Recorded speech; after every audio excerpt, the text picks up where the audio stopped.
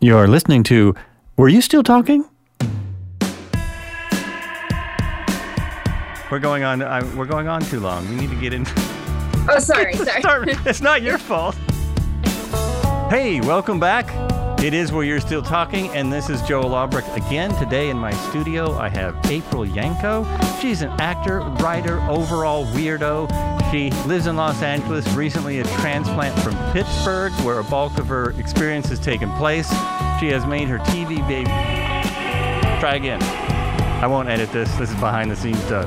You love this, don't you? Yes. I made my TV debut on The Reels.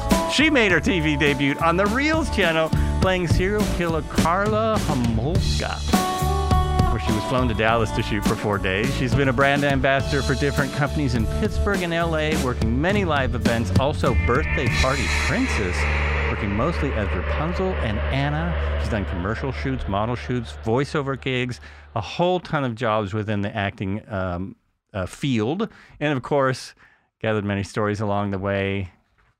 April, how you doing? How are you today? I'm well. How are you, Joel? Doing okay. I'm wearing my Hawaii shirt because it's hot, so it's not just because I'm old. I recently just got my air conditioner fixed, so it's like pretty chilly in my house, and I'm like, this is delightful because usually it's awful and hot and gross. So yes, we're just a little oppositely today. Oh yeah, so you are. You do have a sweater on. I live in Oregon, so we don't have air conditioning. Well, my mom was always very, very.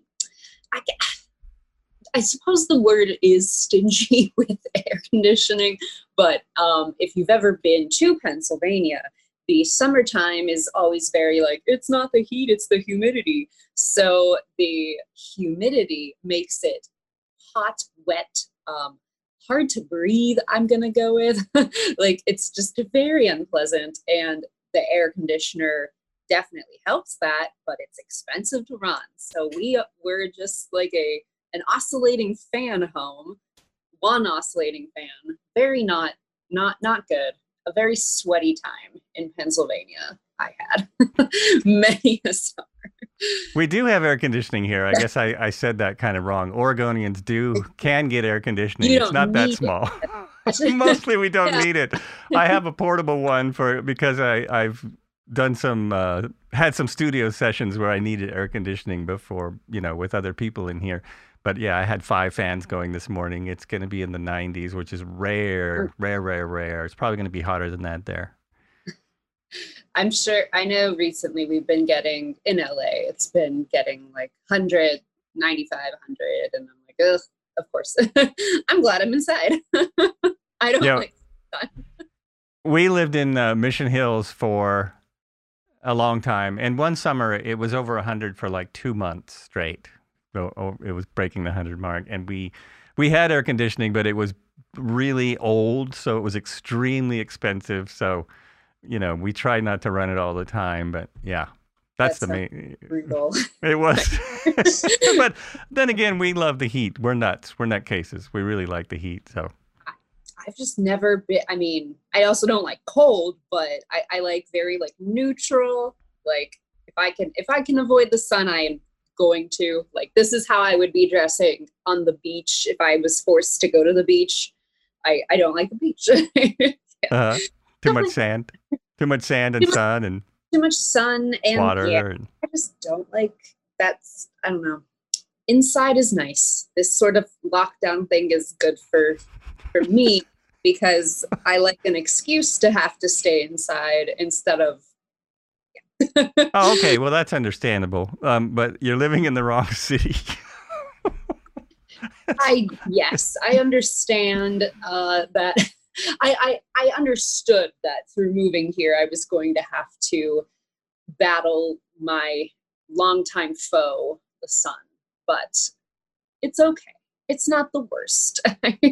I keep inside as much as I can. Don't like. It's avoidable. Sunscreen, that's good too. I'm definitely that person that will wear a hoodie, in the really, really hot weather when I'm outside, just to keep covered so I don't have to put, like, yeah, that sort of stuff. But anyway. Well, it's really fashionable to wear big hats again. You can wear the big sun hat. I That's in mean, vogue again. I could do the big sun hat. I used to help my dad mow the lawn at my mom's house, and I would wear a big sun hat. And I mean, like, I would always just wear like whatever lightweight, long clothing I could get, and also the hat. And I looked like a total loser, but I mean, I don't know. I guess it wasn't a big deal. I was just mowing the lawn. Yeah, exactly. No one's going to see that. No. I prefer to mow the lawn in just shorts and a pair of shoes. That's my favorite. I don't like clothes. That's why I like the heat. So, I mean, yeah. I also don't like clothes, but I can do not clothes in the house. In the house, yeah. The opposite is not good when you are outside and people are like, whoa. People frown on it. Yeah, people frown on it when you're... Yes, they do. They tend but to... But soon, well, I mean, the way things are going, I don't know if anyone will notice in a couple more weeks. There's the kitty.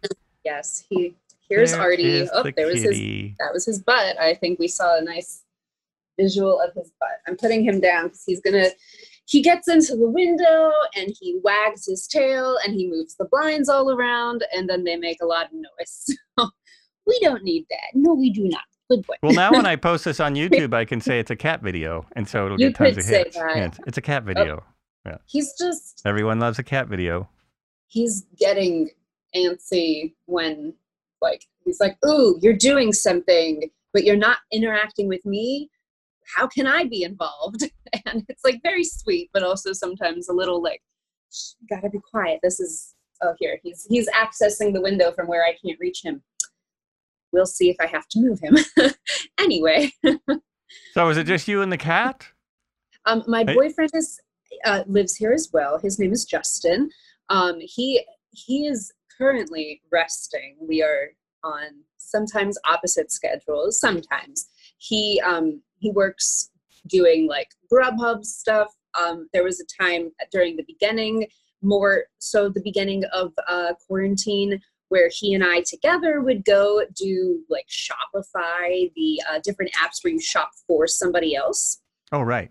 And because that was becoming very lucrative, and now the food delivery apps are a little better. So, and that's just like a one-person job. So I stay home, do other types of work to help pay our bills, and then also balance work with, like, work on myself. Well, that for your industry, for what you do, that's a big part of it. People probably don't realize back before you were born, they had studio. There was something called studios, and they had contracts.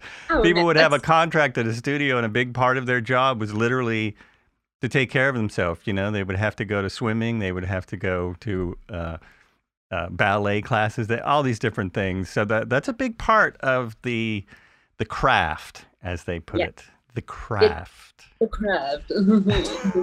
Yeah, it is a big part of that. And I mean, I think more so what I'm spending time on isn't necessarily craft, like practice, but business related to the industry, like getting materials of mine in order, promoting myself, researching people that I might need to know in the future, and then like trying to make connections with those people, like all that kind of stuff.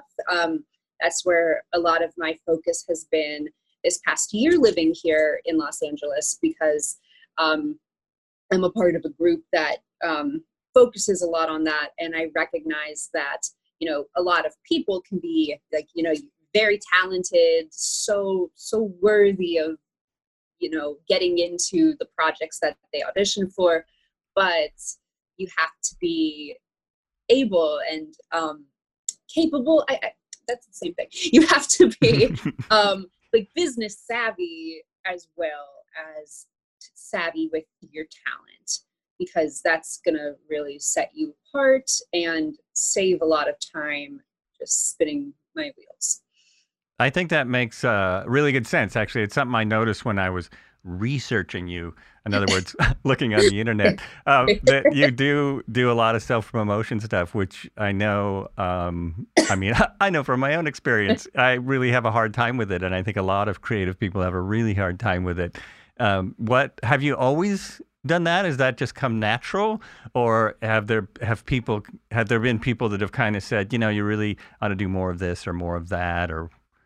Well, it still definitely doesn't come like comfortably, I suppose. Like I always feel like when somebody has, some sort of a product, a business, a clear, shtick, I suppose, I feel like there are lots of models for like, oh, this person is like this person does fitness stuff. Okay, like what do I like to see when I'm doing fitness stuff? This is what I would do for my own. But when it comes to actor stuff, who are the actor people that I like to see? Oh, well, they're the people who I know from TV. They're the people that people are following because they're, popular. They've like got that audience. They've pulled you for whatever reason, and now you just are interested in the things that they do. So I think about like, okay, well, what can I do to make some random person be like, oh, hey, you're not just some person that's like posting a bunch of random pictures of yourself, like, whatever. Because that, to me, like, that's just not very fun and not very interesting. And also, I feel like I don't know if I could do that a lot and like feel like I'm not being satirical, I guess, in some way, like, because I don't know, it's just sure. not fun to do that. Yeah. It feels creepy in a way to me, and I don't know what that says, but so instead, I've been like, okay, I have to share something. Like that's an element of the industry that is important to some people, but also can help me make connections that I was talking about before. So that's when I was like, okay, I can start making videos and stuff that I had the part in, like made myself, wrote, and then acted in and edited now too, because I'm starting to just do all the things for myself, which is fine. It's good. It feels good to not rely on somebody else to get my things finished. But that has helped me be able to, kind of show that, oh, like, what have you been doing for the past year? Like, what have you done with your life? And it's not like, oh yeah, this is like my end game, but this is a good way to constantly be, in some sort of a, like, I'm always like kind of doing something. And so I'm never getting like rusty. Oh, right. Yeah. And I think that's really important. I have an audition. It's kind of an open audition thing, but it's a pretty big one, or it could be. Nice. So it's, I mean, I'm trying not to get too nervous about it, but I also think of it as any time I audition, I think it's also doing what I like to do. I mean, people sometimes think of audition as different than actually doing a part, but it's the same thing, and you get to, in this particular instance, I get to pick the part, which is kind of fun. It's tough too, because I'm very self-critical. So it's hard to pick it says, pick the part you'll be best at. I'm like, I don't know what I'll be best at. So it's hard, but it's like you're saying, it's working on what I do, it's working on acting, and this podcasting has also been surprisingly helpful that way, therapeutic, and there's more, like, I'm using more of my acting skills than I ever would have imagined. I don't just jump in here and start talking. I have to have an idea and get ready for it and put on my costume, which is your costume. But that's my costume, so I look like a podcast. That guy looks like he's on vacation. No, wait. he's wearing headphones. I know what he's doing. Exactly. And these days everyone's so used to seeing the Zoom image, so it's handy. It's much less much less expensive than it used to be. But there was something I was going to ask you related to what you were talking about, and now I completely spaced it. No. I can't remember what it was, but I'll just go with what's been your sort of most influential training. I've noticed you've done a lot of different training in acting. What has helped you the most, or is it all of it? Everything. Just no, that's not a helpful answer.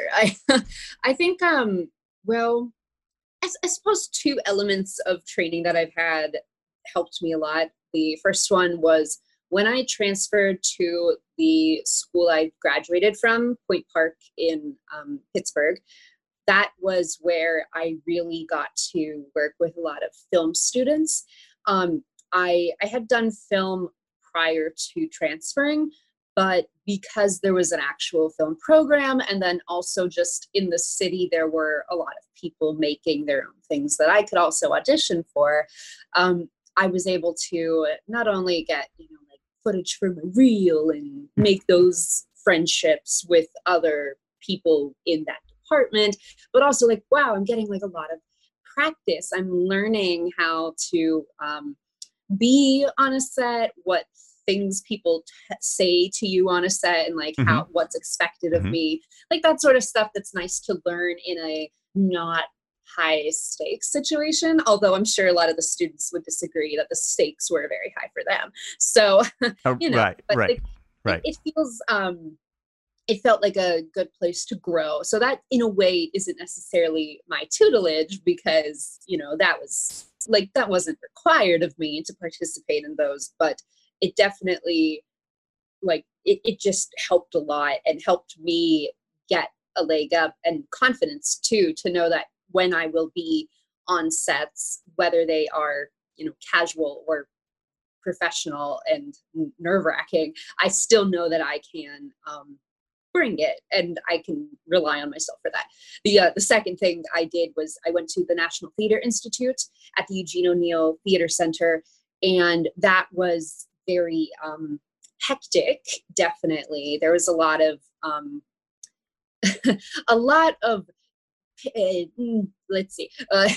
like injuries happen to people. Injuries? Yes, I had a concussion during that, and other people got injuries and stuff too. Just there were a lot of stage fighting. Some happened during a stage combat final.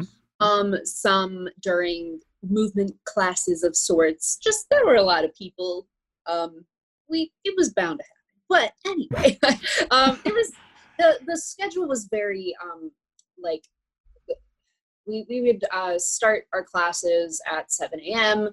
The last class of our day, they were all planned for us, but the last class was at 10, was supposed to finish at 10 p.m. Sometimes would go later.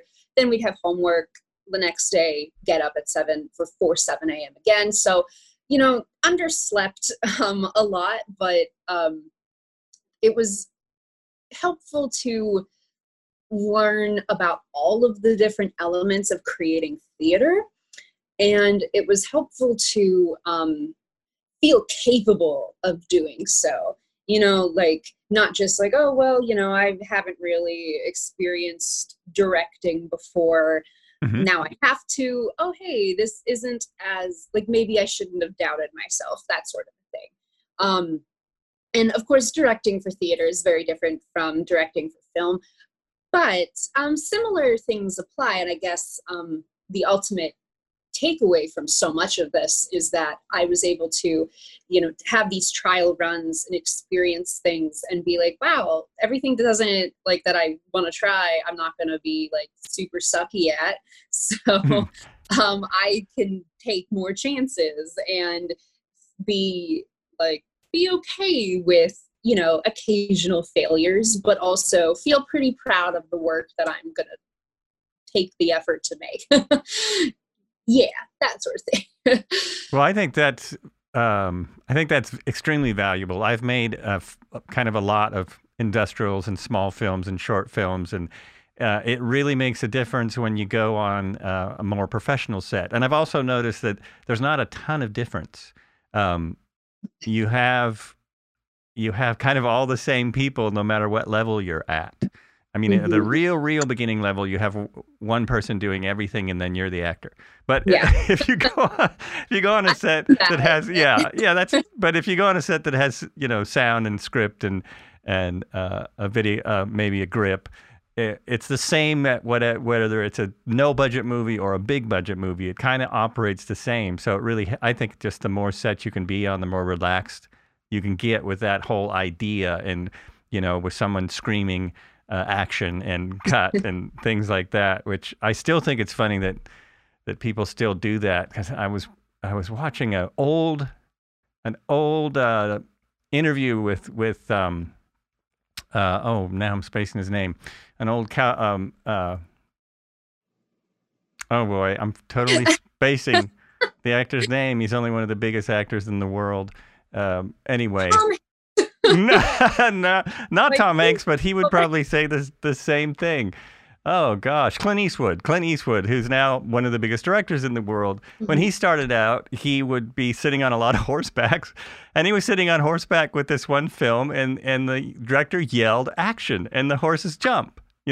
So they did that over and over, and he said maybe not yell action when we're sitting on horses, and nobody listened to him. So it's just an interesting story, because he's one of the few, I guess, that says, "All right, go ahead."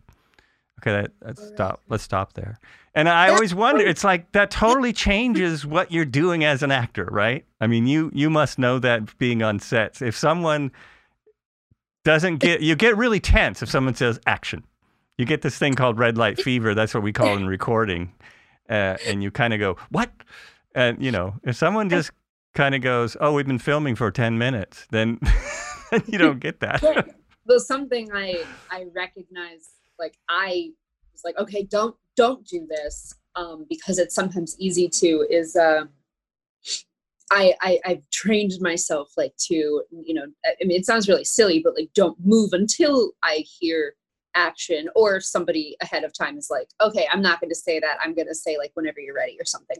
But Mhm. definitely been on sets with actors who, um like, the director's just like giving the commands to the various other people, and he might say something, or she might say something that was not cool of me, I guess, but they might say something that is like, a command to somebody else, but kind of sounds like it might be to you, and then you don't move on your action, and they have to reset. And I mean, it's small, but it's something that when you're in the moment, I know, like, sometimes it's like, oh, hey, that's, yes, it's time, and then you, like, kind of go for it, and you're like, wait, no, stop. And, like, I definitely have been like, okay, I just need to listen for this one thing. I just need for this one thing. Shouting action always is a little peculiar. Like, it's never fun to be on those kind of sets that makes it feel like you're with somebody who's, like, really full of themselves and is like, oh, Right. Right. I well, guess that's yeah, that's a big part of it. Yeah. I mean, not to, like, be mean to other actors, but I've definitely, like, during school especially, felt more of, like, like, a kinship between me and people who are working behind the scenes, because there tends to be less egos there, and, like, people, like, it's more fun to be kind of, you can be goofy with people in that way. And of course, many actors are capable, of course, of, like, being, like, not so serious about what they're doing, but just, I guess, through doing stage stuff and through doing film stuff, I feel like it's just, it's fun to be on the film set more, because it just tends to feel like more friendliness is there, and more goofiness is there, and there's just more time to be kind of really stupid. make make friends through that sort of shared bond, and the stakes are just different, I guess, in theater stuff. But yeah, I don't know if that makes sense, but hopefully it That makes sense to me. It totally makes sense to me. That's what I was. Yeah, that's what I was. That reminds me of something else you were talking about. The difference between directing theater and directing film. Yeah. And yeah, I have noticed from what I think is that, and I've noticed this from directors I've worked with, directing theater. This actually surprised me because I hadn't done plays in a while, and then I did a couple, and they get it, they get you to the point of performance, and they walk away, and it's like it's your show, and I'm a couple times I'm like, are you sure? Okay, I'll take it. Bye bye. But and then it's the opposite with film. It's like they're directing you when you're in the scene, but once you're done, then they take it, and it could be completely different than what you thought. In a lot of cases, it's been better. So I've been like, I see the finished product, and I'm like, oh wow, I didn't know I did that. Yes. That's great. I definitely like when I made my first short that I directed. I worked with another friend of mine who I met through him directing me, and so we did technically we co-directed, but mainly I was like I feel confident on the acting, coach the actor kind of side, Mhm. but I recognize that, of course, while the stage director is the one who ultimately should be making final decisions on their vision and what other people would be bringing to them, as the film director, you are just in charge of being a little more of a captain all the time. Right. And Right. of course, more prep work and being very prepared going into the shoot, which I've definitely been in the experience where people just I don't know, they just fucking forgot that they needed to have a shot list or something like that. But that sort of thing is okay, I need to be prepared. I need to make sure that whoever is coming to my set feels like they have a good person at the head. And just wanting to earn respect of people and not just expect it, I suppose. Because that's what I would want if I was when I am the actor, or if I'm helping in some other fashion, which I don't always end up doing because, but if I need to, if somebody needs help, I can do it. But, you want to feel like somebody has their shit together. And, it's just, Oh yeah. Okay, what would I want? That's what I should do.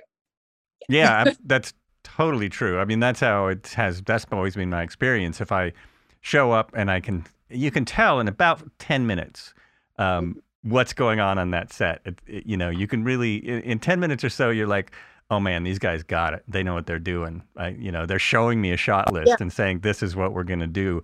Because there's plenty of other sets where you show up and they're head scratching. You're there and they're scratching their head and you're like, uh-oh, this is not really a good sign. But I've been on, especially commercials, when you show up to a commercial that I've done commercial shoots where they have no time and there's money on it. And they're just like, we're doing this, this, and this. Stand over there. Yeah. Glad you showed up. Here you go. These are your 5 lines. You got it? Good. Here we go. And it also, it's interesting how what I always think of, what I'm always blown away by is that someone who's directing a much bigger movie than I've been involved in so far, they have to know all this technical stuff that yeah. It's like you gotta know it all. Even on a small scale, it sure helps because I've seen plenty of directors who don't understand sound, camera, lighting, background. They don't quite get that. They just want to direct something. They just want to make something, and so they skip that whole step. And it's like when you're directing, whether it's video or anything on camera. Yeah. There's so much more to it. It's just there's so much more to it. It's mind-boggling. And that's why it's definitely helpful to have a crew of people that, what I found is having a crew that I not only is obviously competent, but that I feel comfortable saying I don't know to, instead of oh yeah, pretending and trying to weasel my way through something. It's a bit it's scary, and then you definitely, when you're starting out, have that imposter syndrome. And I mean, I know I still experience it. And that's why it's fun to work with people that I already feel comfortable with, because I can feel more relaxed. And so then, you broaden your horizons, you meet new people and try taking chances on working with other people in other projects.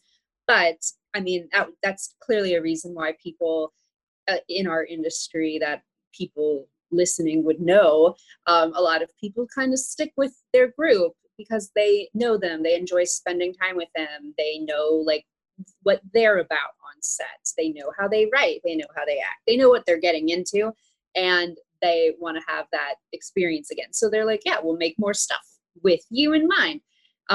Like the Seth Rogen group, for example, you often see a lot of the same people between him and Evan Goldberg, like, that sort of thing. And that's something that you can definitely see popping up in the smaller communities, like in Pittsburgh, of course. I recognize Pittsburgh is a not as huge of a film town. People there might tell you differently. Yeah, I think I know of a very big actor that might have something to say about that. Well, his name's Will something. Will, isn't he from Pittsburgh? Will from Pittsburgh. I know Will Smith filmed that Concussion movie that came out a few years ago there. Yeah, I thought he was from there. I thought he was from Philadelphia. Oh, Pittsburgh, Philadelphia. Sorry. Yes, you're right. No, Philadelphia. There's definitely like Michael Keaton, Gene Kelly, Zachary Quinto, Christina Aguilera. People are from Pittsburgh, but in Pittsburgh, the film scene itself is, of course, a lot of independent projects, and there are some equity theaters that exist and are very active. But when it comes to the bigger films being filmed there, they're not necessarily casting. They will like try to cast local, of course, but somebody like me, for example, living in Los Angeles, can be a local hire in Pittsburgh. That still counts as from Pittsburgh, because local hire is the local hire term is it's not the best in a way, because it's like you would be like, so if I was like, oh, like Joel can be a local hire on this thing in Los Angeles, okay, cool. That would mean you would be getting your way to the set. So right. Right. Yeah. So like in a way, it's a little like, oh, I have to pay a bit to do this. Okay. And because you say like, oh, I'm a local hire, that implies that you have an address in that location. So you don't need to be put up in a hotel, that sort of a thing. But, I still can say that. And so I can try to get, I still have an agent in Pittsburgh. I can still audition for things there and be treated as if I still live there. It's kind of cool. But also, how many things are being filmed in Pittsburgh compared to how many things are being filmed here in Los Angeles, or in like Atlanta, or in New York, or New Mexico? I mean, there's a lot of bigger, still small, but bigger places. And I do feel like when I did move out here, it was definitely like weird and a lot bigger, of course, but you experience the smaller pond and try to like master it, if you will, and then bring what you learn to the bigger one and try to recognize that it's all like the same kind of stuff, just like different people in those positions. Right. That's a good way to look at it. And since moving out there, are you still doing theater there? Are you mostly focused on film? Are you focused on commercial? Does it who cares? And do you have more than one agent? Do you have a commercial agent and another agent, or do you have an agent that covers that all? Well, right now, so my coach in the program that I'm involved in, Career Activate, my coach's name is Rachel, and our focus first and foremost is more on voiceover agents and a commercial agent. There's a theatrical agents are more difficult for someone like me to get, not being SAG eligible yet. I've done SAG projects, some here in Pittsburgh too. However, some of them ended up biting off more than they can chew and did not turn their paperwork in, and therefore I did not get any. I didn't get paid, but also I didn't get the credit that one must get and collect to become a union actor. So, which, I mean, like, I have a bunch of experiences of like, oh, I was experiencing this thing. It seemed like it was going to go well, and then it didn't, and oh well.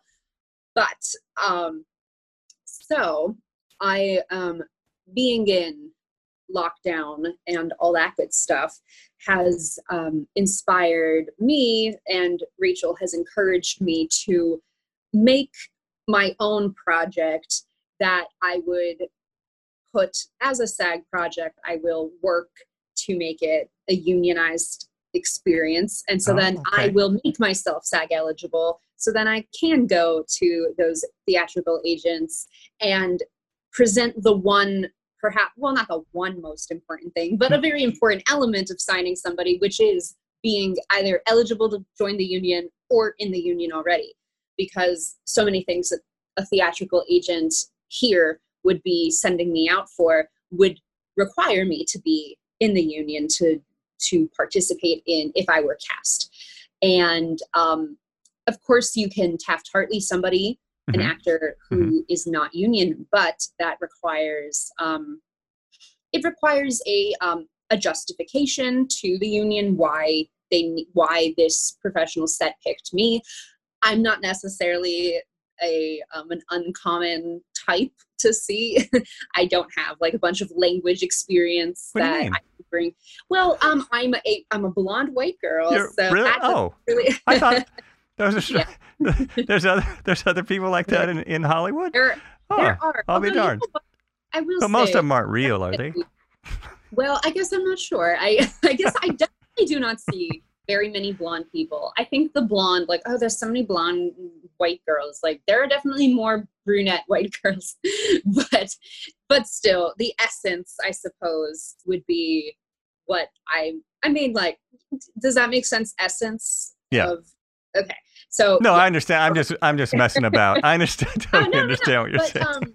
Because of that, because I don't necessarily have a collection of special skills. I mean, like, I do have some special skills, like bowling. Like, if they needed a bowler, that would be a reason to Taft-Hartley me and justify that we needed April because she can do this one specific skill that we couldn't find in somebody else. But if it wasn't for, like, you know, something more, no, it's just a co-star thing. She is a barista saying, here's your coffee. Like, oh, you couldn't find an actor that is in the union to do that? So that kind of makes it difficult. It puts me at a disadvantage. And also then whoever is the one, I guess I don't know who would be exactly in charge of doing the paperwork on my behalf, but that's more paperwork for them.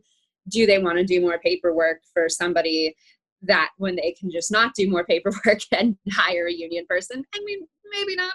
Maybe they do. I don't know. But, you know, screw it. I'm going to take it into my own hands and work on making something here. And, like, it's taking place on a thing like this, like a call. Of course, there's probably going to be so many things like that. A thing like this, you mean a high-tech studio in a mansion? Yes, I'm planning. I have other friends who, one of them lives here in Los Angeles. Two of them, one of them lives in Pittsburgh. One of them is currently with their family in Ohio, but her like location is New York, and the four of us are all trying to do the same thing, help our career Mm-hmm. by being capable of joining the union. And so we're going to try to do this together, which is definitely helpful because paperwork, um, insurance, that sort of stuff is a little Right. confusing to me. And I've produced things before when I had to, just because if I didn't do it, nobody else would be doing it. But I definitely don't prefer producing. So if I can have somebody else help me when I'm like, what the hell does this mean? That's good. That's a good place to be.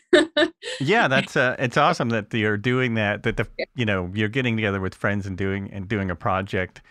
That's totally awesome. I'm always confused about the union thing, especially where I am, very small market. Portland, which is not far from me, was doing. They were doing a couple movies and 4 series at one point, not that long ago, and almost everyone was from LA.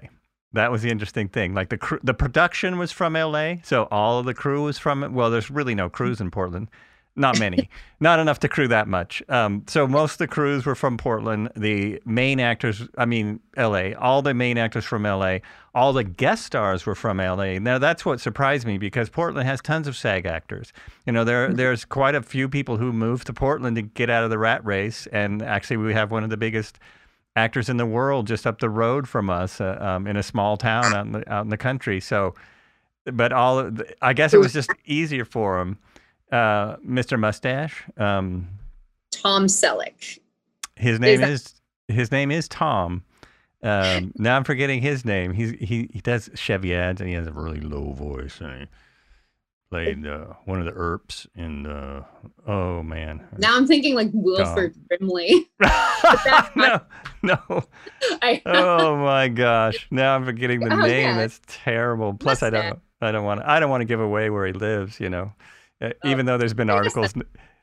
Well, this particular Tom might live at he might live nearby here. I don't know. But I don't know.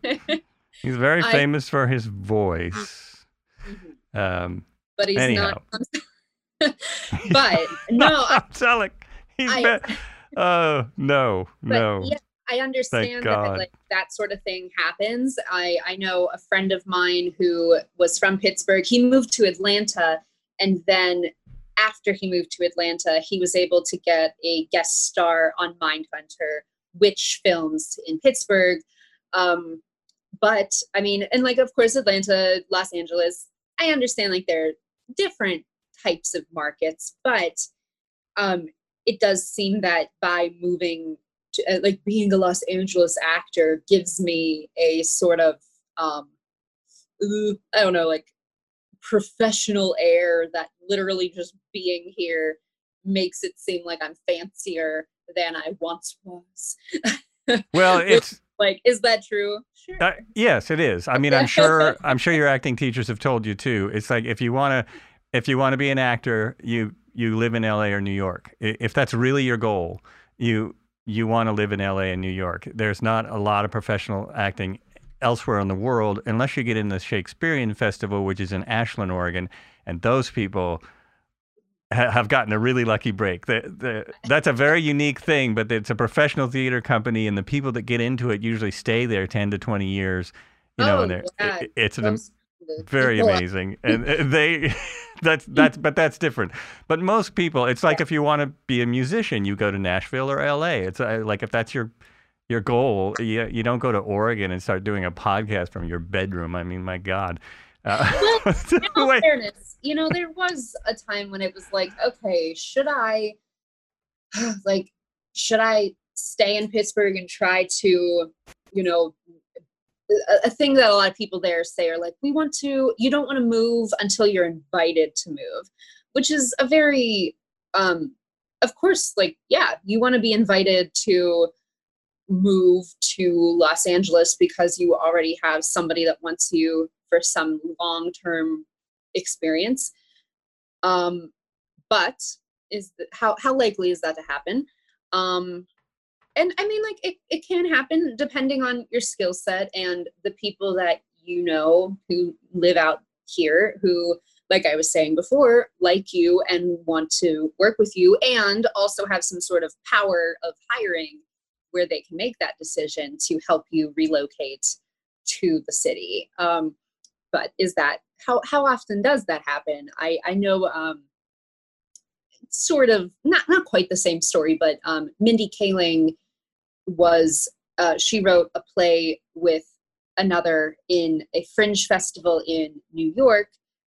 Through having a very good experience there and winning different critical acclaim, she was able to take it to I believe it was she brought it to Los Angeles because somebody else was, you know, like, oh yes, we will bring this here because it will do well.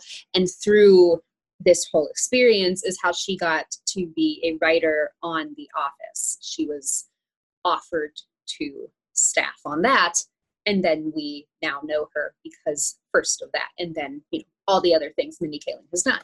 So that sort of experience happens, but it didn't happen by her necessarily knowing people. It happened because she made something and people saw it and liked it.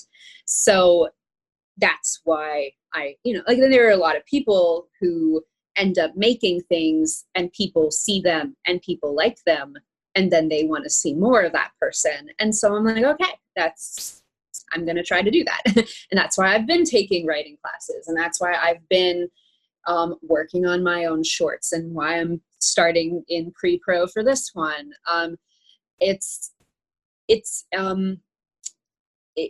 A lot of people here do say, like, oh yeah, there's like so much emphasis on creating your own work, and there definitely is. However, it's also there's so many different paths, and not necessarily one career you can look at for that inspiration for, like, oh, okay, how did they do it? Well, okay, do I like make a play to be in a fringe festival? I guess I could. Do I, like Issa Rae, create a web series that gets traction and turns into my own HBO show? Like, of course, these are all, like, big goals, but how can I set myself up now when I'm, even though I've been doing things for a while, how can I, when I'm still technically maybe considered green, how can I prove myself now? How can I expand my creative voice and do the projects I want to do to, get that attention from different people that I wouldn't have met if I hadn't tried. And then we'll hopefully, we can bond. We can make a thing together too. And then we, continue from there. That sounds very, maybe it's a little cliche, but it's a goal of mine to be able to make my own shows and have parts on them, but also have parts behind the scenes, be a showrunner, be a producer on my projects when I actually have the funds to do it because I have a studio helping me, that sort of a thing. Producing on your own stuff is hard sometimes because you look at what you need budget-wise and feel very deflated. But yeah, I know that was a long answer to the thing. No, it's an interesting answer though. I've not. I think there's just more opportunity in LA or New York, and a lot of people in New York. A lot of people who are now famous. They were in New York. They were doing plays, and someone said, well, if you want to really get big, you're really good. You're going to need to go and get an agent in Los Angeles. And that, I think that's still the deal. It's fortunate now that we can do our own thing for very inexpensively. Now you can make, with basically an iPhone, but even an inexpensive camera, you can make a feature film looking piece. You can make something look really good and sound really good if you have some expertise, or your friends do, if your friends have some expertise, which didn't used to happen anymore.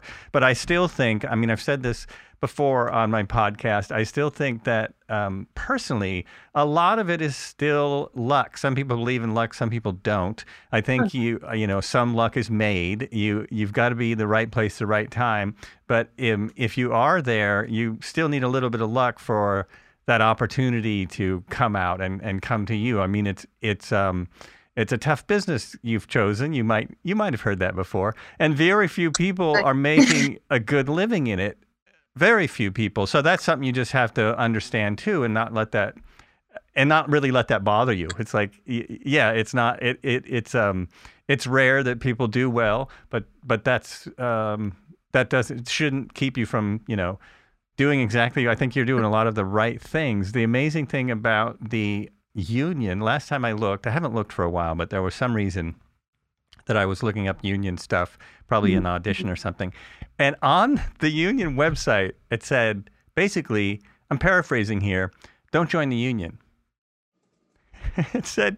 Just that. It said, don't join the union. If you're a working union actor, like if you have enough work that you can afford this, that you can pay this money every year because it's coming from your paycheck, then you should join. Otherwise, there's really no reason. And I think part of that is because they don't want a lot of non-working actors in the union. It probably looks bad for their stats as well. But, it's more, you talked about paperwork. It's like a lot of paperwork for the union to keeping track of actors that, maybe they haven't worked in 5 years. And the reason they're in there is because they had 2 projects. Like they had 2 parts in a TV series 5 years ago.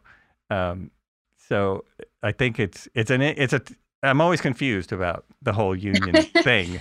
I think that's always confusing.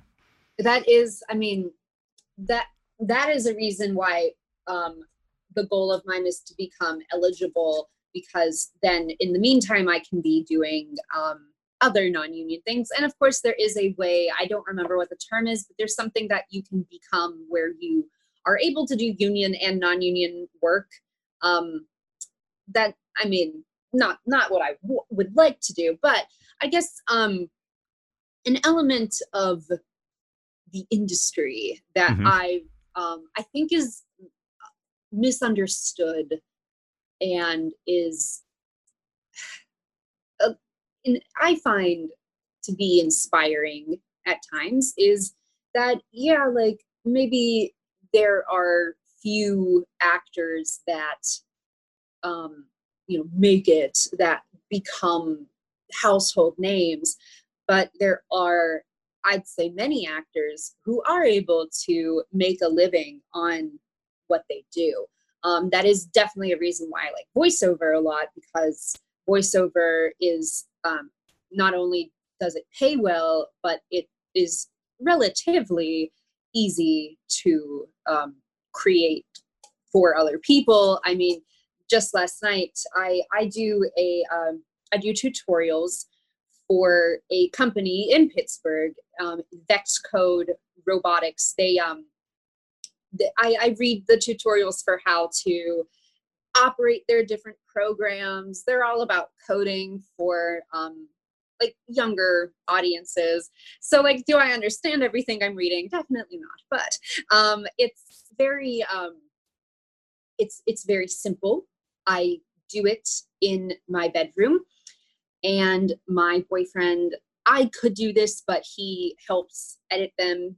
And because it's not too hard to edit, I suppose, but, and we get paid very well, and that has been helping throughout this pandemic. And I'm having a great time. And also it's just like a cool company too, just like, because like it would have been fun when I was younger to be taught coding in school. Oh, you can see my kitty's head. That's great. My wife's gonna like that. He's super cute. He's just, I don't know, I hope he seems calm. I think he's gonna take a nap. Let's hope. But yeah, so I guess the point is, and like, of course, a lot of commercial opportunities are non-union.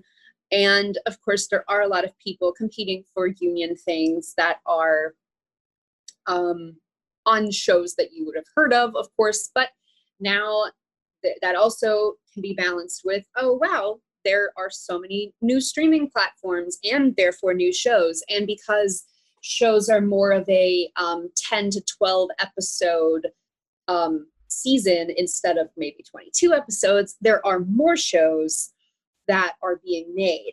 And that means more writers are needed, more actors are needed, more, I mean, other things. Those are the things I do.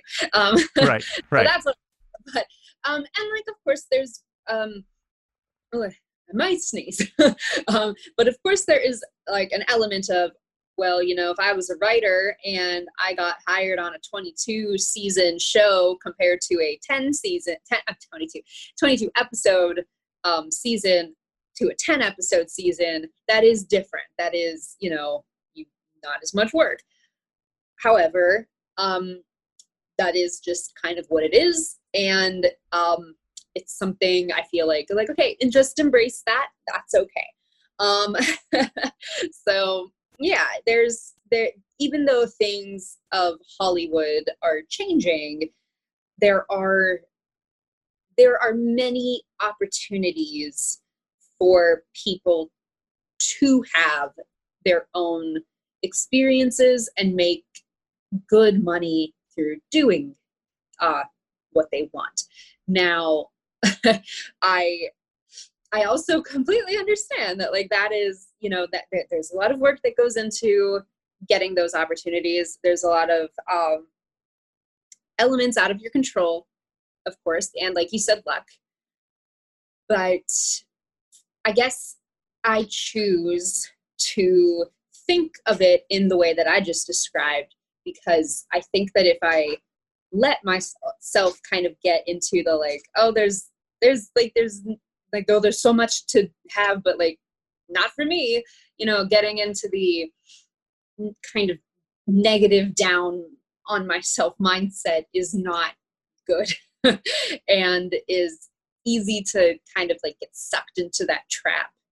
And like, I definitely feel like, you know, oh, wow, what I'm doing here is not what I should be doing. This isn't where I want to be. This isn't like, I've been here for this much time. This is what I should have accomplished by now. But like my coach, Rachel, says, like, you have to be good to yourself. You have to like honor your own journey instead of trying to compare it to the other people's that you see, and you see other people succeeding.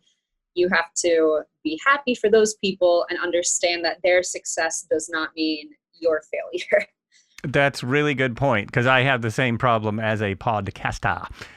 You know, when I see the biggest podcasts, they are literally getting millions of people listening to them. But most of them, then when I listen to the stats and I listen to podcast experts, most podcasts are like mine. They're very, very small, and I love it, so I'm going to keep doing it. And the ones that are, one of the ones that's huge that we mentioned before, but I've mentioned the show too many times, the biggest podcast in the world, which is on YouTube and anywhere, he's been doing it for 10 years now. So it's not like he just jumped in that pond and he was a success. He was already doing well because he was an actor, comedian, and did other stuff, had his own shows and stuff. But this is still, Joe Rogan, right? Yeah, Joe Rogan. Oh. Yeah, so it still took him years to get to to where he is, and part of that was, you know, going along 5 years, basically just screwing around on camera, and then going, oh, this is something that could grow. I should think about, you know, doing this better. And so it can take, I guess I'm just saying, it can take, don't stop whatever you're doing. It can take a while. Nobody knows how long or how short. You know, you hear so many stories about people who were discovered and put in their first movie when they weren't even an actor. And I just want to slap them. And, but most of the real stories, and this seems to happen more and more. I'll see someone that is amazing, on a show that I'm watching, and I think, who the heck is this person? I've never seen him before. And like on Bloodline, I don't know if you ever saw Bloodline. It was You ever see that show? No, I've never Okay. watched Bloodline, It but has some really, really good acting, and now the one of the actors in it is now in everything. He's been in Star Wars, he's been in all this stuff, and I'm like, who the heck is this guy? Well, when you look him up, he was an Australian actor. He went to school for acting for years. He had tons of training. He had been in a whole lot of things before he got in something that big that kind of launched his career, and now he's on everything. But and I see that more and more where. Um, there was a show called Hollywood. I think it was on Netflix. It was about old Hollywood. Did you see that? Yeah. So that was about how things happened a long, long time ago.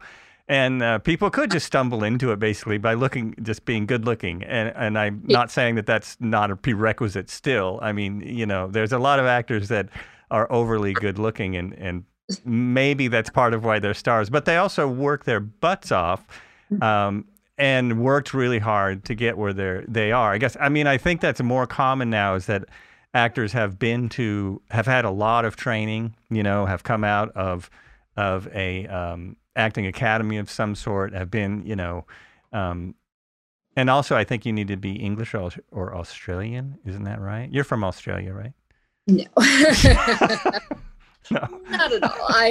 I mean, there is definitely like, oh, you're a British actor, you're probably way better than us. But I mean, like I said, that also happens with, oh, you live in Los Angeles. That means you're more serious than other people are about their career, and therefore better. Which maybe doesn't make sense because but woohoo. Whoopsie. But anyway, there are definitely stigmas about like who is good and who is not, or all that stuff. And I definitely do feel uninspired by stories of like I know Sofia Vergara. She was like discovered on a beach. Like somebody saw her model now she but and it's like, oh, that's wonderful, so cool. But there are stories of people who have climbed the ladder and like somebody, now I don't personally know this woman, but she was in the program that I'm in now. Her name is Angelica Washington, and she is now a character on the CW Stargirl series. And she was in the program that I'm in, and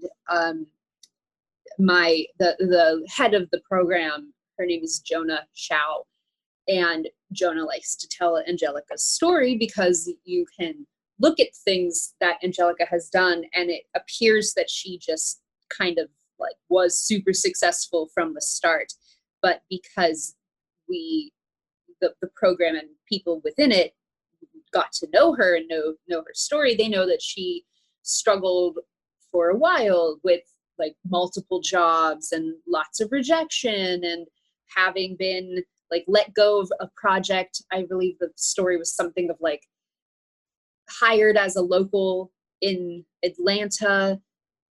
The part that she was going to play got cut at a certain point where they didn't still have to pay her day rate. So she spent her own money to get there and then didn't even get the pay that she was supposed to get. Lots of setbacks. And now you can see her on a show that has a lot of really good reviews, as I've seen.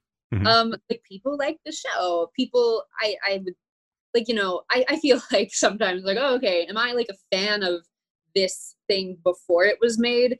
Those people are the ones whose opinions I tend to value more. Like the people who were already like into a particular franchise or, comic book, something. Whenever the thing is made, do those people like it? No? Interesting. Why? But it seems like those people do like this creation, this adaptation of this character, and therefore all the other characters in the CW show. So the point being, like, people who are successful that you see pop up, and all of a sudden, like, oh my God, they just have done so much, like they're in everything now, and they're doing a lot. And where did they come from? Like, yeah, a lot of people do have those sort of stories that are like, they had a hard time. They kept trying. Uzo Aduba from Orange is the New Black quit acting.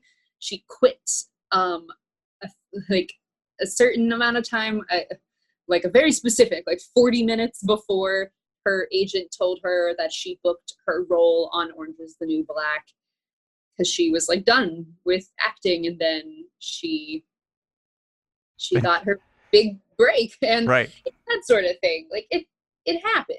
It is possible, and so gotta believe that it's also possible for me. And you got to enjoy what you're doing. I mean, that's important too. You Yeah. can't be in it just to get the next part on Orange is the New Black, because that show's not even on anymore. That's a good point. I actually crossed it off my list. Yeah, yeah. You're not going to be on Lost. Give it up. Yeah, that. Oh, I just wanted to. His name is Ben Mendelsohn. That's the actor I was trying to remember from Bloodline. He's been in the latest Star Wars movie. He just pops up all the time, and he can play anything. But yeah, I thought, well, where did this guy come from? And of course, he had a really long struggle to get where he is now. Yeah. And now he's got every part in the world. And also, what's kind of fun is you can definitely play that game with voiceover actors, like just like you mainly would know them from voiceover. You can look at like the IMDb or Wikipedia of one person, and like it's like, oh my God, they just explode with all of the stuff that they do, because like once you kind of like make it into that market, you start to work, and it's like what is that? The wheel, the cogs turn. I don't know. Set it in motion. Yeah. Oh yeah. Yeah. And once people know that someone can do a certain thing, they tend to want to hire that person again. I mean, it's why we, like you were talking about actors that like to hire the same people over and over. I mean, directors. It totally makes sense. And I've been lucky enough to have that happen to me where, I mean, it's local. They're not big paying jobs, but directors who they like what I'm doing. So they want to put me in more stuff because they know, well, I'm going to show up and I can do it, So that totally makes sense to me. Like if an actor has certain skills, why wouldn't you use them again? That always has made a lot of sense to me. And I'm sure that an element of why people would bring you back is because they like spending time with you. Right. That's a big one in any acting, whether it's theater or film. They better like spending time with you. It's something that actors. I mean, I'm really surprised that actors that are famous for, being bad actors, as in not acting well on set. I'm really shocked that they get work, because it's just, there are so many talented people. You can't tell me you can't find someone else that could do that just as well.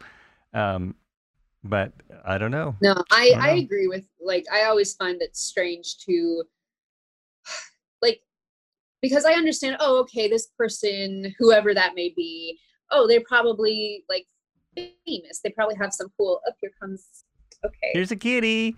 All right. Maybe oh, here now. I don't want you falling in the window.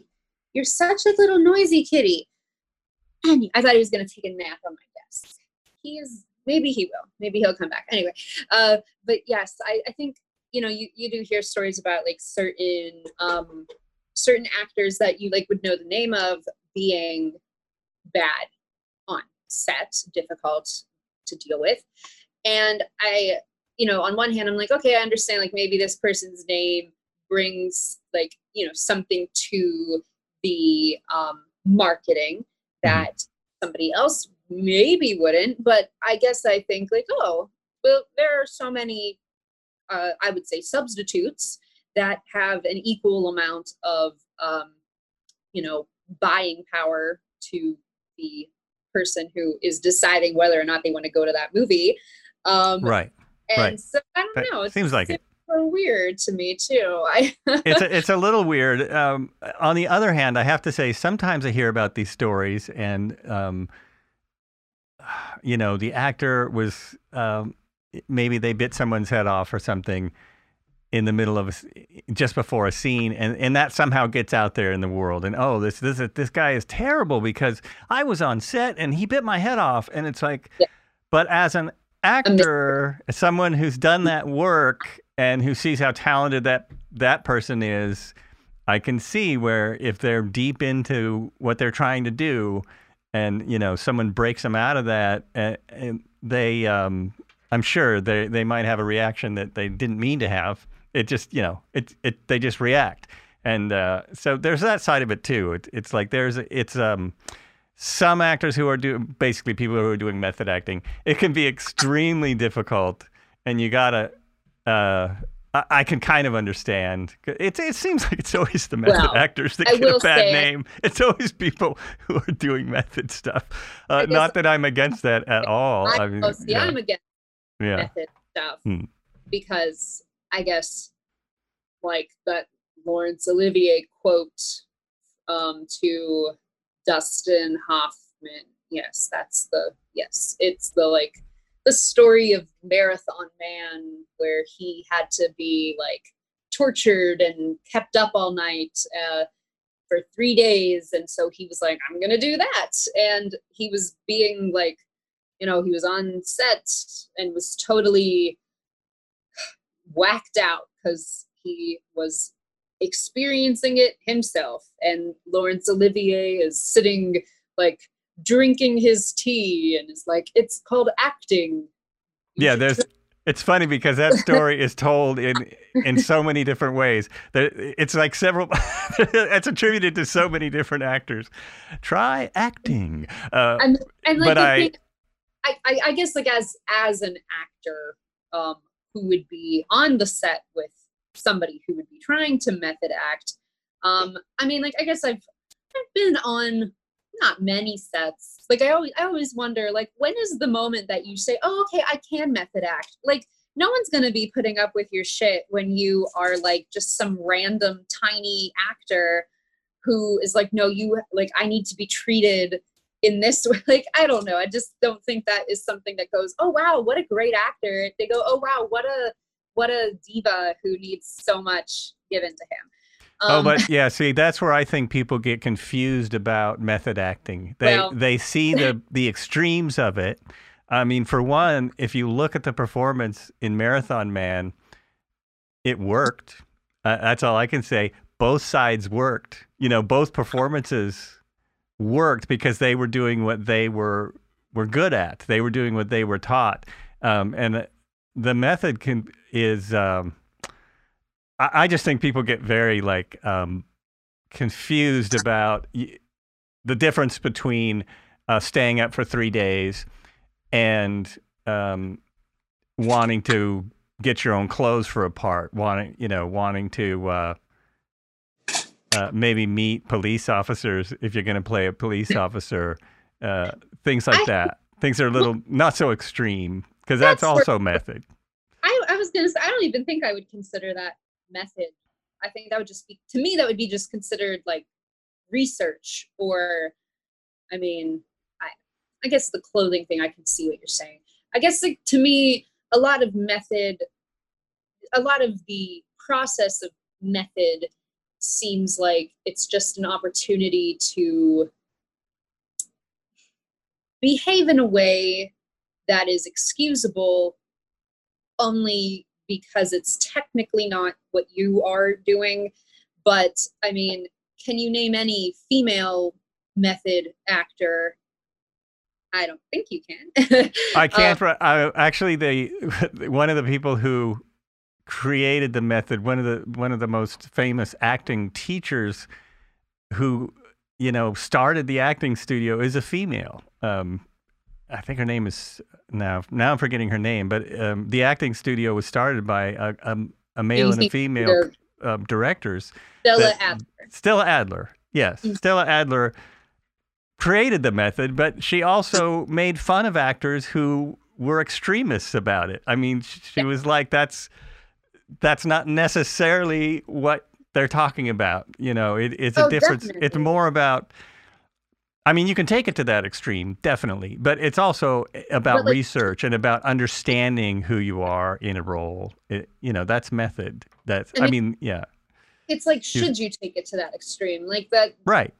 story of Jared Leto sending condoms to his castmates of Suicide Squad, and Viola Davis saying, like, if I did this, I would be fired because this isn't something that I could pool and be like, oh, it's just Viola getting into character. It's not a good. I don't know, like that Well, here's sort of thing. interesting thing about that. Yeah. One, I totally agree that he was being an asshole. Period. The end. I think he was being an asshole.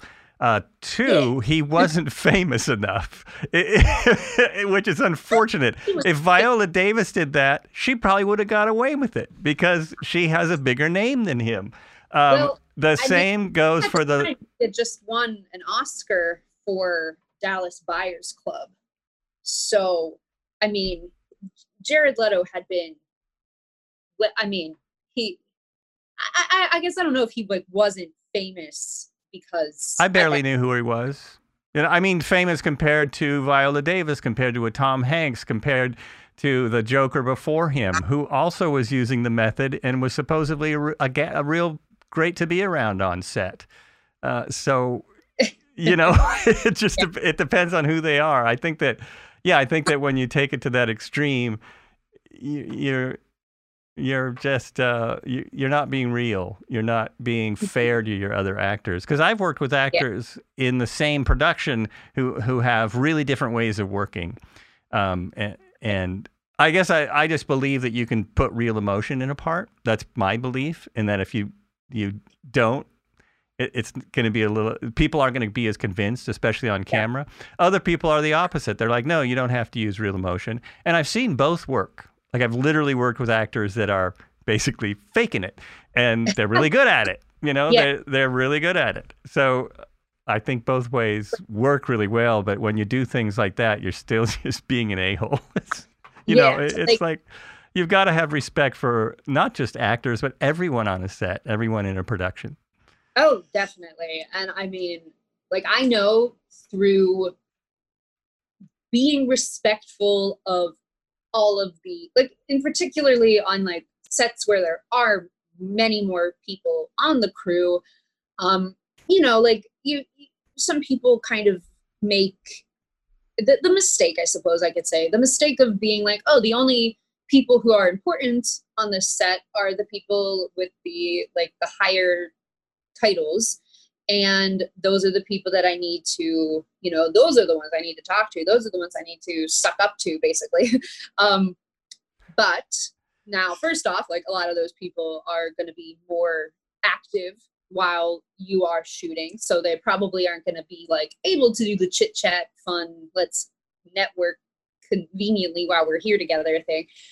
But also, like, a lot of the people who are in smaller roles, on the crew don't want to always be there.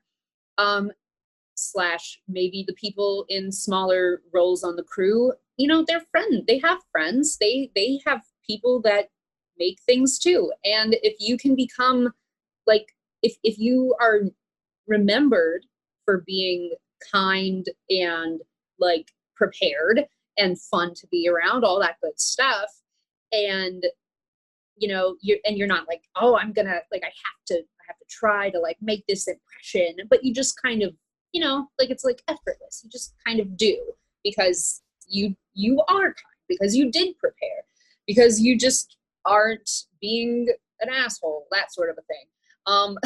It will, it can plant seeds that you might find grow into something you didn't expect. You like, I've definitely had opportunities just directly offered to me because I got along with somebody on a crew who, maybe they weren't like the head honcho, but they have people that they're friends with. They participated in something else. And it's helpful in a way to consider, like, hey, you know, like, you don't know who is the person who could be, you know, the one person that believes in you enough to make some big change in your life. And it's like a cliche to hear that, but like, and it's true. And so instead of, you know, it's a reason to go through life and be on your, like, anytime you're working with other people, it's a reason to just be pleasant to everybody that you meet, as long as they're pleasant to you too. Yeah. But Yeah. hopefully they're pleasant to you too. But yeah, I guess, like, just the philosophy of why it's good to be kind to other people. Yeah, hopefully that is sound logic, I think. I think it's important to be kind to other people all the time. I say it at the end of my show, every single show. But I mean, everyone whether on a set is really working incredibly hard. And so why do you want to make it harder for them? And that's why I don't understand where certain really big name actors, and they do tend to be method actors, give people such a hard time. I'm always amazed about that, because but I also think that's why Tom Hanks works so much, because enjoy him. People enjoy him. He's known to be one of the nicest people around, so they want to work with him. I mean, I've heard the same thing about Tom Cruise, that he's really good with people he's working with. You know, I've seen him in enough movies, but I've heard that he's a really good person to work with. I've read, like, I remember a while ago reading an article that was just like, apparently Tom Cruise is, like, really nice. And it was just like a bunch of things that Tom Cruise has done for people that he's been on sets with that were just, like, really generous. And it was like, interesting. Okay. Didn't know that. But yeah, like, I can understand why people would want to, I mean, like, yes, of course, like, they have the name behind them, but, like, they probably did get that name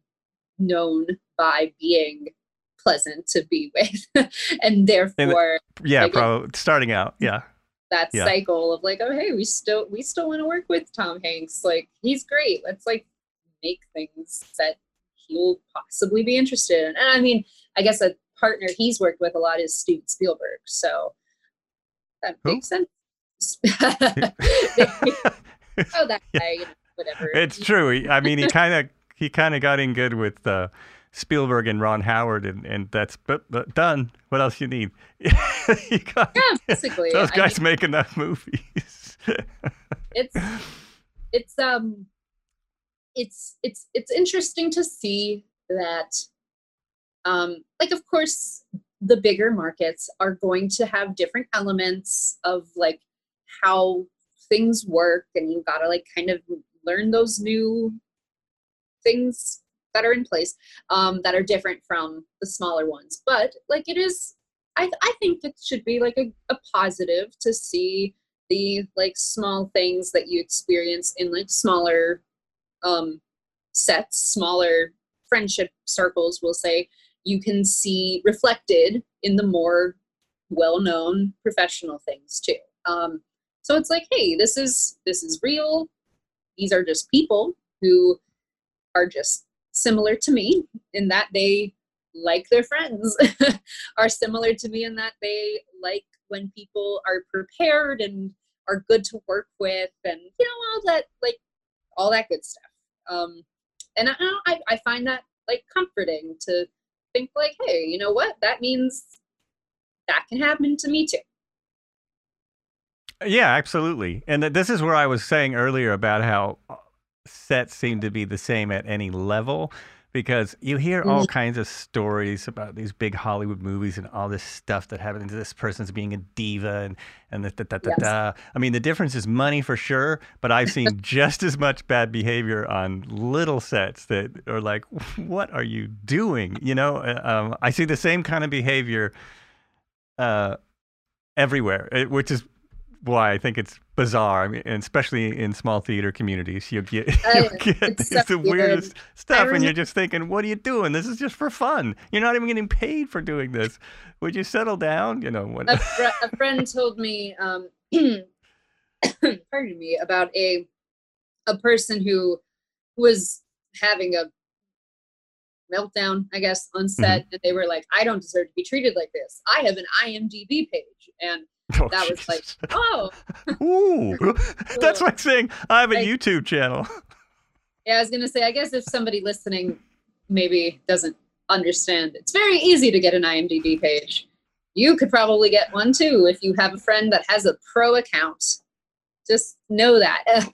Like a friend of mine just helped me add a film I made to IMDb, and I just like literally wrote all the credits out. Was like, here you go, here's all the information. You know, go forward. And now my boyfriend has an IMDb page because he helped on the set. Uh-huh. So, and he Oh, like, okay, sure. So he has a credit. Yeah, yes, so he has, yeah. now he has an IMDb page. I was like, okay, cool. Yeah, I mean, I've had an his, IMDb page from a long time ago because one movie I was in said, you know, we're putting this up on IMDb. So I thought, okay, and I put a couple things up there, which I don't know if they're there anymore because if you don't have your pro account, anyway, a lot I they would should say, be there, but some movies popped up that I didn't know. Like I was surprised because the level of what we were doing, yeah. but they still were able to submit it. I think it's gotten easier to submit to IMDb because I know when I first kind of heard about it, knew about it, it had to have a certain amount of distribution or something. Oh, it had to be in festivals. It had to be in festivals. So they must have relaxed that a little because there are credits up there that I wouldn't never have thought had made it there. I know that you just have to prove that it exists. Okay. So that means you can just share the link to the video, and that can be enough. Wow. Festival, uh, like official festival lineup websites, stuff like that. That those are also qualifying to put you on IMDb, but you don't need it to Right. get there. Yeah, I Right. remember. I think the first, maybe the first credit that I got on IMDb was for something that I was like, oh, why? Okay, interesting. Like, and I at the time I was like, oh wow, this is cool. But and then like you kind of go like, oh wow, everybody can kind of have this. Like anyone I look up, it's on there. Oh, look, they're on. I always say it's a Wikipedia. That is what shows that you have achieved something, because not everybody gets a Wikipedia page. That's for Then sure. a Wikipedia with a picture. That's the other part. That's There's a the lot. big time. That's the big time. I mean, it's silly, but it's true in a way. But yes, and now this is making me think like, oh, I need to put more pictures on my own IMDb. I have like, I don't know. I guess I don't always consider it because I'm like, hey, everybody has this. Do any people really I mean, yes, they do, but Oh yeah, everyone looks. I mean, Everyone, except I didn't actually look for this podcast. For a lot of people, I do. I forgot, but you have a really good website. That's the word I'm looking for. Duh. You have a really good website. I thought because not many people are very good at making websites or make one at all, and you have a lot of it's one of my questions. How often, and this is good for any actor listening, how often do you get headshots? You seem to have a lot of them, but that doesn't mean you get them that often. interesting, because see, like I feel like I don't necessarily have a lot of headshots. So curious that you say that. How often? I would say now this is something that the program I'm in is like, maybe try to think about it a little differently. So I'll say like I think the last headshots I got were like last year. Prior to that would be maybe like 3 years. But one of our coaches in the program, he's not like my coach, but I mean, they're and the program has things where people like interact with each other. So, hey, I've heard of him. But he's like, think of your branding, your headshots as maybe more malleable than like, oh, I'm going to go spend like, $1,000 doing headshots and I'm going to be attached to them forever, instead of like, oh, I'm going to like get headshots every so often. And it's okay if I change them, if that makes sense. Because I definitely I want to get some different headshots that are maybe a little more instead of thinking of headshots as like, oh, this is just like a pretty picture of me, thinking of it as like, and I do have some of these, but thinking of them as like, this is like the type of character that I would be with, like, I mean, the one that you see when you log on to my website, I feel is very me, because it's like, I'm wearing my glasses and I'm wearing like a character tee, and that's like not your traditional headshot attire. I also took some headshots in a like gray tank top with like messy hair to try to like attempting to have the more like survival kind of film look, because I have been cast most of my professional experience has been in like dramatic stuff, so trying to like kind of match that, like, oh, what have I been cast in? This is what my headshot looks like because of that. This is like the type of thing I go out for, that sort of pairing. So the next ones, I'm going to continue into that, like to lean in that direction, getting perhaps a more like studious one that doesn't necessarily look quirky, but more like, maybe like an office worker, for example. And then more like girl next door kind of a thing. Stuff like that. There's a lot of ways that anybody listening who is an actor who's trying to like, get more work, I would suggest that thinking of a headshot instead of like as this is a pretty picture of me, thinking of like, how can I like portray myself to the person looking at this for a second and make them like stop on me, because there's something about that shot that is more specific to what I submitted it for. Oh, I see what you're saying. It makes sense. I've heard that for 20 years, actually. I've always heard that I don't do them that often, because I also had someone say, does it still look like you? Well, yeah. Okay. Then it's good. And that's definitely true I think that's important. But what you're saying is also, I mean, you're going to send a different headshot to different roles. You need to have some choices, I guess, is what I mean. Also, in like most if cases. it does, I also totally agree. If it like looks like you still, I mean, like some of those headshots on there are like older, but I mean, I think they still look like me. Yeah, they still look like you. Well, it's gonna be there. Yeah, it's hard to tell. That's why that's why I was curious, because it is hard to tell when they were taken, and that's also the sign of someone taking a good headshot. I mean, that's the other important thing about headshots. You want someone who does headshots to take them, or a portrait photographer, because they need to know how to make it look good enough that the person does stop. You get a second or two, so even yes, it's got to be the right headshot for that part, but it also has to be good enough that they're just not going to keep flipping through them, which is what they do, unfortunately. Yeah, something I say to people, if like we're discussing this, is like, well, first, like, you obviously don't make it look like if you see evidence of the photographer basically taking what looks like a senior photo, like, you don't want that. Like, you don't want it to look like this is like a picture in your book, because that's weird. But like, something that helped me plan for the most recent headshots I did was looking at the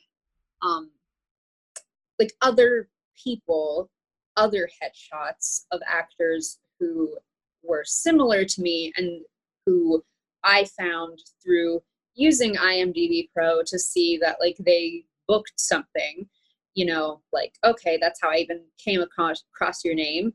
So let's look at your Actors Access and see what headshots you have and see like, you know, okay, so this is what's working for this girl. And so I'll like pull that and keep it somewhere and make what we call like a headshot blueprint and kind of like, you know, plan like, okay, if I want to have like when I was saying like a rugged, like action fighty zombie apocalypse. I mean, that's a lot of description for if anybody would look at this headshot, be like, oh wow, this is like not as specific as what I put. So like you'll see, like I have like a black strap on this part. I wanted it to look like I had something slung on my back. It's like very minimal, but it's just like it's supposed to be just a small thing that would make you, if you saw it and be like, oh, that's like, you know, hold on it for a little longer. Mm-hmm. The muted colors, the expression in the face, the type of hair, like being not at like looking like, I guess kind of like now, which is, this is just what my hair looks like, without like doing anything to it. The amount of makeup being like minimal, very, very minimal. The background being, well, obviously like blurry, but it looks like I'm somewhere and not in like a studio. Right. Right. So yeah, it's just like little things like that. Like I was helping a friend the other day. We were playing D&D, but we also were talking about some actors things. And she really wants to like get into like period pieces. And so I was like, okay, I'm gonna like look at your headshots. And so I said, you need to take a headshot, like at some point, have headshots that look like that. So I went and pulled some pictures of friends that I knew who had those. But a general thing is like, you know, the fabric that you have is like probably going to be lacy. It's probably going to come up to your neck, just like more conservative in look.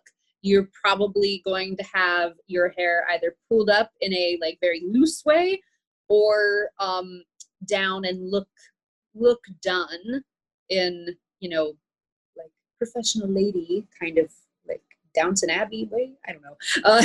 And then like maybe no makeup at all. Maybe just like a little bit of lip stuff and a little bit of eyebrow stuff. But like, you know, very like you just kind of say, okay, like, and it's not like you're like, oh, I'm gonna wear like a Elizabethan poofy shirt thing. I mean, you know, you don't have to be like that. It's not about like being a literal character. It's just about like, oh, this is my headshot where I appear to be, you know, from a different time, and I submit it when I see something like that. But when I see something that's more standard character in their teens, whatever, then I do this one. You know, it's just about having like a small selection of options that kind of tailor you more to what they are looking for. So when they are looking at all these people, they see somebody that kind of looks a little more like maybe what they had in their head, instead of like, oh, here's this girl like posing in a red t-shirt and she's like, hey, and now I have to like visualize what she would be like as this character. Maybe they'll take the time to do that, but maybe they won't. So help them. Oh yeah, well yeah, of course, you want to you want to help them as much as possible. When I was doing headshots last, which it's been a while now, but I started looking at okay, what are the actors I really like doing these days? Because headshots do change. That's something I don't know if people are new to acting or they haven't done a lot of headshots. The style changes every 5 years or so, which is an odd thing. A long time ago when I was a young actor, black and white was it. Every headshot was black and white. And then there was a thing about what background, like what color should the background be. I think now it's a little more open, but the style does change as to what's kind of acceptable and what people are going to look at or not. But so I was looking at, so what do the professionals do? What do people, you know, like the big stars, what do their headshot look like? They don't do them anymore. Oh yeah. They don't do them anymore. It's all pictures just from, standing in front on a red carpet is a big one. And yeah, it's all kind of candid shots is what is their headshot now, which I thought was interesting. I get that. No more of that. Oh, totally. In a way, but yeah, when it comes to like, people expect like this type of background, and like, I don't know, I've kind of been taught to like try to not like care about that sort of thing. Like, I guess if like there is all of a sudden like we went black and white, then like, you probably don't have your headshots printed out anymore. You probably have them online, and you probably are submitting them in that way. Just make it black and white. That's probably not going to happen again. Probably not. Not so much. I feel like if there was like, I do think that was a little strange to be like, we prefer black and white. Like, why would you prefer that and not prefer to see, I don't know, the colors just seems like would be something you would want over. But I always thought that was really bizarre but it was long before your time. But it's like the standard was black and white. Like, you got black and white headshots, but that was back in the day when you did print them out. Yeah. And I think part of it, I mean, I could see that maybe some of it was they don't want to be distracted by lighting, and they don't want to like be distracted by overlit stuff. Yeah. And now, you never know. I've asked a couple of directors about headshots, and all they'll tell me is yours are fine. I mean, I don't get a lot of feedback, really. I would say like, if you look like what the picture looks like, and if the picture looks like it was taken by a person that knew how to take a picture, who cares what the background looks like then?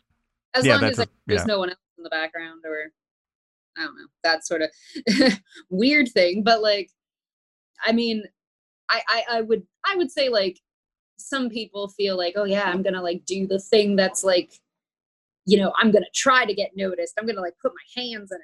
I'm like, I don't know, maybe that's not nice. But besides for that, yeah, I feel like it's not as troublesome as maybe it once was. I mean, and especially because like you probably more often than having the physical copy, somebody probably has already seen your headshot through whatever digital thing you learned about a casting call from. So, then you already know that your headshot passed the test. Well, that's true. Yeah, that's definitely true. Here you go. And also, I feel like a lot of people don't want you to print them and bring them because they're like, we already have it on the internet. And I'm like, less work for me, thanks. Absolutely. That's one I've never been sure about. I've had every like acting coach, advisor person I've heard still to this day says, don't show up without your headshot. But if you show up with it, you don't have to give it to them. I mean, that's the other thing. If you show up to an audition and you don't have it and they're asking for it, well, then you're going to look like an idiot. But if they are asking for it, you really should have it with you. That's kind of my thing now. It's nice to have it with you. I think that's always good to just, like have a bag that you can keep crap in. But I guess that's also something you can like just like ask your agent or ask the people, if you don't have an agent, what they do expect from you at the callback or audition itself. Like, do you expect that? Do you expect like do you want me to be off book, or can I hold sides in my hand? Or I don't know, can I use a cell phone for the prop? Like, if you like feel uncomfortable with something, you can just be like, hey, I'm just gonna ask, because I've found that if you like, I was in a small general meeting with her name is Laura Otten. She is an assistant or a casting associate, not assistant, my bad, associate to Wendy O'Brien Casting. And she So a lot of comedy things. And they're very like kind people. Hmm. And Laura is super sweet and very just like definitely makes you feel like, wow, people in Hollywood, maybe they aren't like that scary person that I learned about when I was a kid. Maybe they're like nice, Right, right. sweet, kind, like her. But Laura was like, it's always good to ask. Just ask me because I would rather you ask about the thing that you do not know about or the thing that is troubling you than showing up and doing some like and not having the thing that you were supposed to have or like not expecting something else and it throwing you off your game. Like they're on your side essentially. So it's nice to feel like, oh hey, they're on my side. They don't want me to suck. They want me to solve the casting problem. So they want me to do well. And I'm going to help myself do well by being prepared. No, that's perfect. That's I was you took Yeah. the words right out of my mouth. I was actually going to put that in there. They want to solve the casting problem. They're there to cast somebody. If Yeah. it's you, they're done. They can go home. So Yeah. it's I think that's always a good thing to tell people about auditions is they're trying to solve that problem. They're trying to get finish the auditions. And if you go, Yeah. if you go in thinking, well, I'm the solution, it's helpful. It definitely Oh yeah. calms the Definitely. nerves. And I Yeah. mean, it's a way to like you were saying, you said you had an audition coming up, and it's like I think I early on made friends with the idea of like I have to go to auditions because I was like there are a lot of people who are like I hate auditions, I hate going, they make me nervous, I don't like and it's like yeah, I mean I guess I don't love them, but I recognize that they're like a pretty common thing I'm gonna be experiencing for perhaps the rest of my life. I mean, I don't know. People still get asked to audition for things, even when they're really famous and stuff. So Right. hey, it's like Yep. make friends with it, be okay with that, and then like also then like the more you do it, then you're just like flexing the muscle. You're practicing, you're exercising it, and you're getting more comfortable with that. And then, it makes it like not a big deal.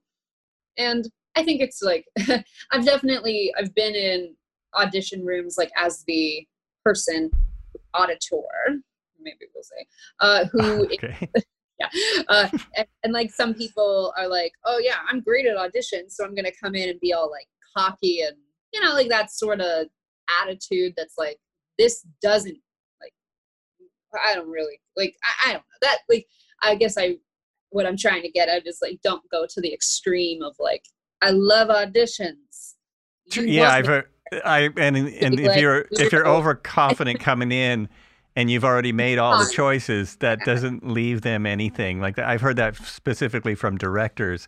If you walk in thinking I've got this down and this is how I'm going to do it, and you forget that if they like you, they're going to give you some direction to see if you'll take it. So you kind of got to remember that too. That you've got to be a bit flexible. I definitely love auditioning personally because I a few years back, I realized, and for one, I usually have fun when I get to an audition. I'm always very nervous going to an audition. The one I have now is self-tape. That's even harder because I have to go through all my own stuff and decide, well, which one of these things is worth sending out. So I always thought that's harder. But I just love auditioning is still acting to me. It's Yeah. still a chance to perform, and as an actor, I do have an ego, so I like to perform. That's a big part of it, and auditioning is that. And not only I usually learn at auditions too. I mean, Mhm. if it's more than a line in a commercial, then That's fair. you learn something. And because there's most of the time there's experienced people that you're auditioning for, so it's a chance to learn more about what you're doing. Yeah, I one of the events that Career Activate put on, it's called a mastermind. It's kind of like a big workshop day. There's an element to it of like some guest speaker, and Susan Bluestein came during my first one. She is a casting director who most notably works on CSI, or wait, NCIS. Yes. Same thing, right? Same? You know, it's one of those shows. I don't know the difference. I I forget. I started, yeah. But anyway, she was saying how like people maybe like in the past it was more like, you know, there was an element of like, okay, I go into the audition and I'm going to expect to get like the direction and stuff.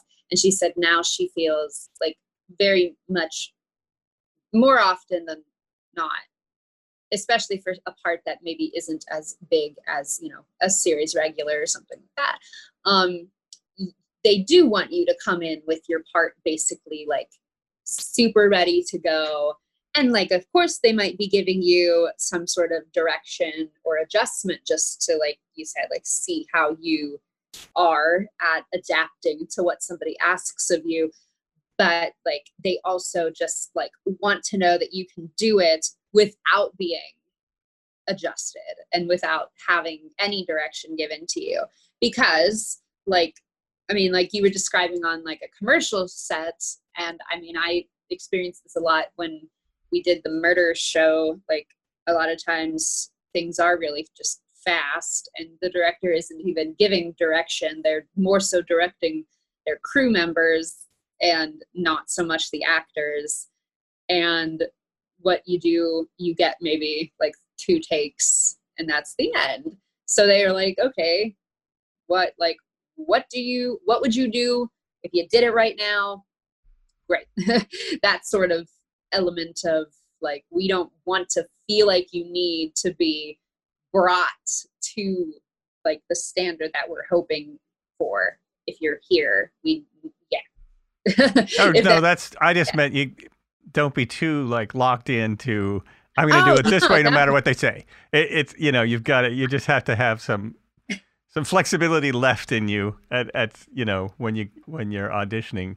I'm like definitely worried right now. I've never actually in my commercials I've never auditioned. It's always been we're doing a commercial show up here. So I haven't actually done that audition process for commercials or industrial. Same thing, industrial stuff. They look at my pictures and resume and go, yeah, you can say lines. Come do this.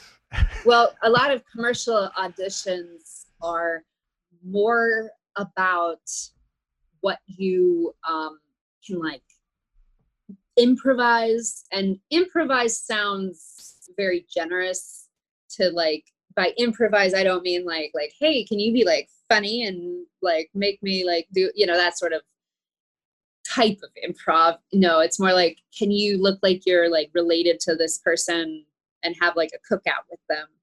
And because like a lot of commercials aren't about like, some, you know, obviously you talk in some, but in a lot you're not talking, you're just kind of behaving and existing and like watching TV with your friends, or you know, like doing things that the commercial has a voiceover to do the talking for. Like maybe picture a drug commercial and like all that B-roll.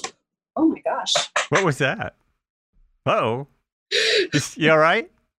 Something just, I think I have a package or something. Oh, I thought it was your cat. Did you see my thing bounce? Yeah, I heard. Yeah. I thought you had a cat there. I thought it sounded like somebody like hit into fell down. That's why I'm saying it was probably a package, but holy cow. Let's hope so. Let's hope someone didn't fall against your door. Every time they're gone. Every time I'm like, oh, I like look at my Fitbit to see what my heart rate went to, because I'm like, oh no, wow, I got scared. I mean, it's not like. Well, hey, I have kept you on for quite a while. I just noticed. I just looked at the clock. I just realized we've been going for a bit, so I should probably wrap this up and let you get back to your day. Surprised you. Zapped us away from our conversation. I mean, it definitely surprised me too. I'm very sorry. No, that's quite all right. That's okay. It was good.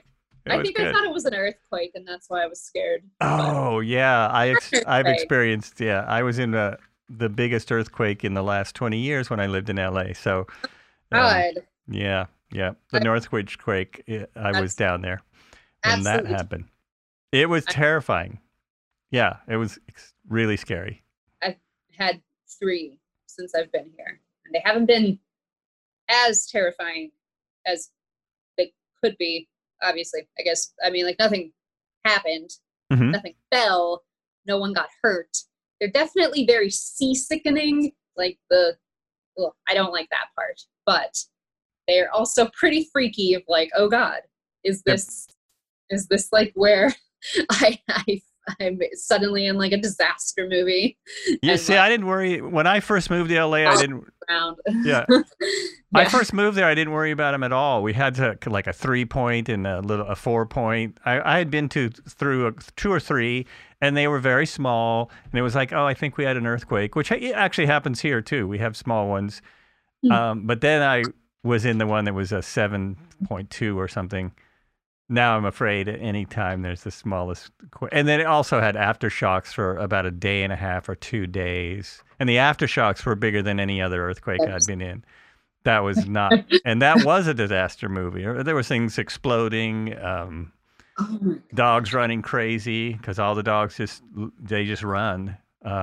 All the cars stop. That's a scary thing in LA. It's probably, it's happened now in the last several months. All the traffic stops. That's just not a good thing when you live in Los Angeles. It's really weird. Yeah, it's really bizarre. Eerie. Oh my God. Well, yeah. Yes, on that delightful note of talking about when we felt our lives were at stake. Yeah. Yeah, so let me just tell you, you've been listening to, were you still talking? This is Joel Albrecht, and on the show today, I had April Yanko, and you can find her website at, what is it, aprilyanko.com? Yes, APRYANKO. There you go. So you can find out a lot more about her. If 2 hours wasn't enough, which I'm sure it wasn't, then check out her website and all the other stuff. She's got stuff everywhere, YouTube and Instagram, if you've ever heard of that. All these cool stuff. You're making me sound very cool. Well, that's my job. So, all right. So thanks for listening. And as I always say, be good to each other. And my new idea is be good to yourself, because I know what it's like out there. I'm living it too. Thanks for listening.